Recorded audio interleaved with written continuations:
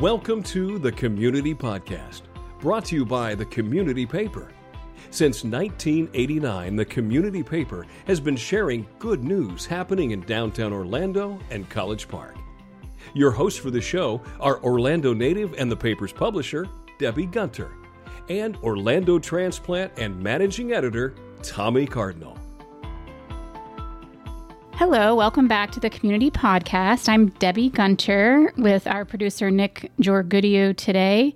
And we have a special guest, Rob Kurzreiter with Keller Williams at the Parks Realty has joined us to kind of give us his opinion, his knowledge about what's going on in this crazy real estate market right now. Hey, Rob. Hey, hi, Nick. Hi, Debbie. Welcome. Thank you. Happy to be here. We're glad you're here. Yeah. Why don't you tell our listeners a little bit about yourself, how you got into real estate, how long you've been doing it, that sort of thing? Sure. I've been in real estate for 10 years in College Park. My family and I actually moved here. I was a performer with Blue Man Group, and that's how we came to Orlando. And getting into real estate for me was really just a way to get to know the community and get outside of my bubble of people. And that was about 10 years ago that I started. And now you're killing it. You're doing really well. Yeah, thank you. It's been a real blessing, and it's really accomplished everything that we hoped it would. So good. Yeah. So the big question everybody's asking right now, what is going on with this real estate market? What are you seeing? What are your thoughts? So every couple of weeks, it's really changing. It always does. It always has. But it's a lot more on the forefront right now. I think everybody's watching the Fed change rates. They're watching the stock market. But for us in real estate, it really feels like things have been shifting like they always do. And I would say spring was a really different season for us. We saw a lot of new opportunities. I think every time there's a change in the market, there's also new opportunities. So in the article that I had written in the paper, I talked about some of the new construction opportunities that we've seen. So builders are a lot less risk adverse. So they're offering opportunities pre-completion. So there's a lot of that. Buyers taking on contracts earlier, so builders don't need to speculate. Mm-hmm. There's a lot of investment opportunities. We're seeing a lot of investors selling second properties to put money back into the market at a good price right now, or even to offset some of the business expenses that they incurred during the pandemic. And those opportunities have been there also. So that's been great in spring. The summer market is very similar to our summer market in College Park and Winter Park especially. It's always been, as a real estate professional in the area, we've always had to change our strategy in the summer. We've always had to be more relational. Right. So in every market, we're always changing what we're doing. And right now, with the distractions of summer, we have to get on the phone. We have to call people. We have to find properties for people. We have to just communicate in a very old-fashioned way. So we're kind of back to our summer strategy. And would you like me to speak a little bit about how interest rates are affecting the market? I would. Yeah, very much so. So what's interesting is, for the most part, what I have seen, and I've spoken to a lot of my colleagues and mortgage partners and alliance business partners and title, and at the moment, we are just seeing more and more of an urgency to get into a home while rates are still reasonable, because historically they're still reasonable, and we have products and purchase opportunities for points that buy down rates where we're still at affordable housing prices for purchase. So At this point, there's still there are a number of different ways to get into a mortgage and a home that is still under the price of a rental per month. So while we remain there, we're still seeing a lot of activity. I think it's taken a lot of the less serious buyers out of the market. Mm-hmm. So the nice thing for parents with children at home during the summer is they're not getting a bunch of looky-loos. Everyone that we have come through the door at a potential listing is usually a real buyer that's ready to buy. So. Okay. Is it still as hard as it was for a while there? We were hearing stories about, 30 offers 100,000 over asking, just crazy numbers. Are you still seeing that, or has that kind of slowed down a little bit? So it's difficult to say if it's seasonal or if it's cyclical. So I think, to me, it feels very similar to the summer market. Mm-hmm. It's just people have a few more things going on, so there are there's just more opportunities for buyers to get in there while somebody's distracted. Okay. We're still seeing multiple offers. I haven't seen the number of multiple offers that we've had, and I've seen a slightly slower pace of showings and offers coming in. So we're expecting a few days longer on market, but 5 days and now 10 days is really not that big of a difference. It's still pretty active, but it definitely, the opportunities are definitely there for buyers if they're really on the ball and they get there quickly. And it was very difficult to avoid that competition 3 or 4 months ago. Yeah, that was crazy. Yeah. So when you talk to your mortgage partners, what are they telling you about interest rates? Are they just going to keep going up in their opinion? I hear from people that say, well, I'm not going to buy right now because rates are going up. I'm going to wait until they come back down.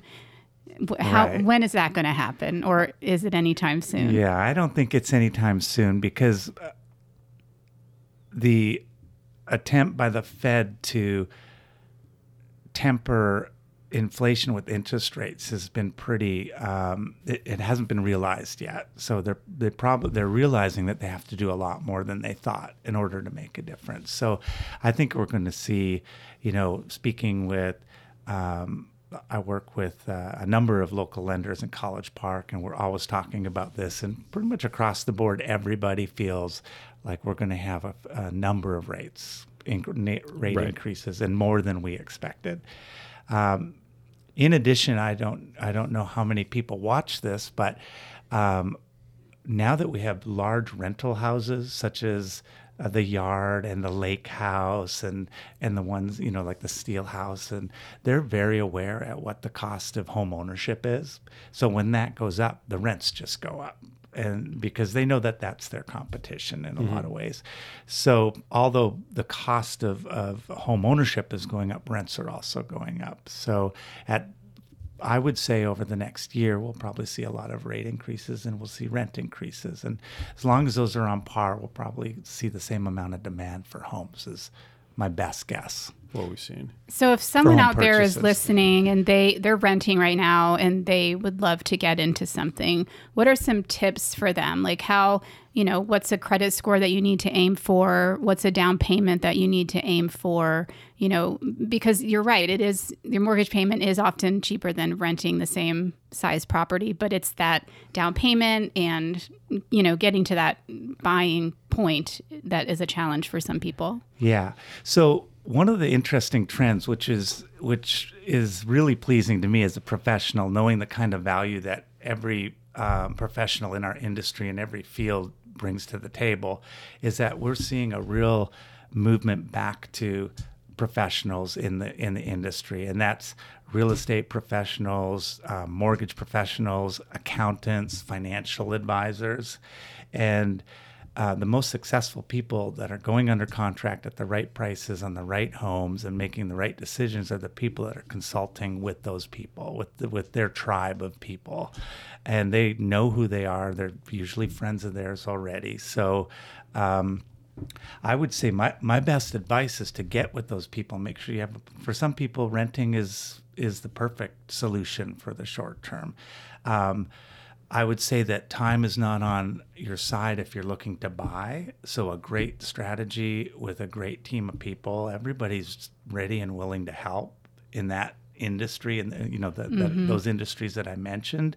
But having the right strategy so you're not wasting 4 to 6 months with the wrong strategy is probably my best advice. That's great. So call a local lender, see what you need to do, and go from there. Yeah. That's great advice. Yeah. So you concentrate on College Park and Winter Park. Are there any other up-and-coming areas in town that you see being like, this is going to be a hot area, or this is going to be somewhere that people want to move their families or want to live? Yeah, so it's interesting. I started in College Park, and it was basically a time management decision, because I knew I could walk out my door and meet neighbors, and it was the best way to start my business, I think. But what I've realized over the years is 80% of our business comes from College Park, but over 80% of our business is the Metro Orlando area. Mm-hmm. So we think about that a lot. There are a lot of up and coming areas. There are always opportunities for affordability.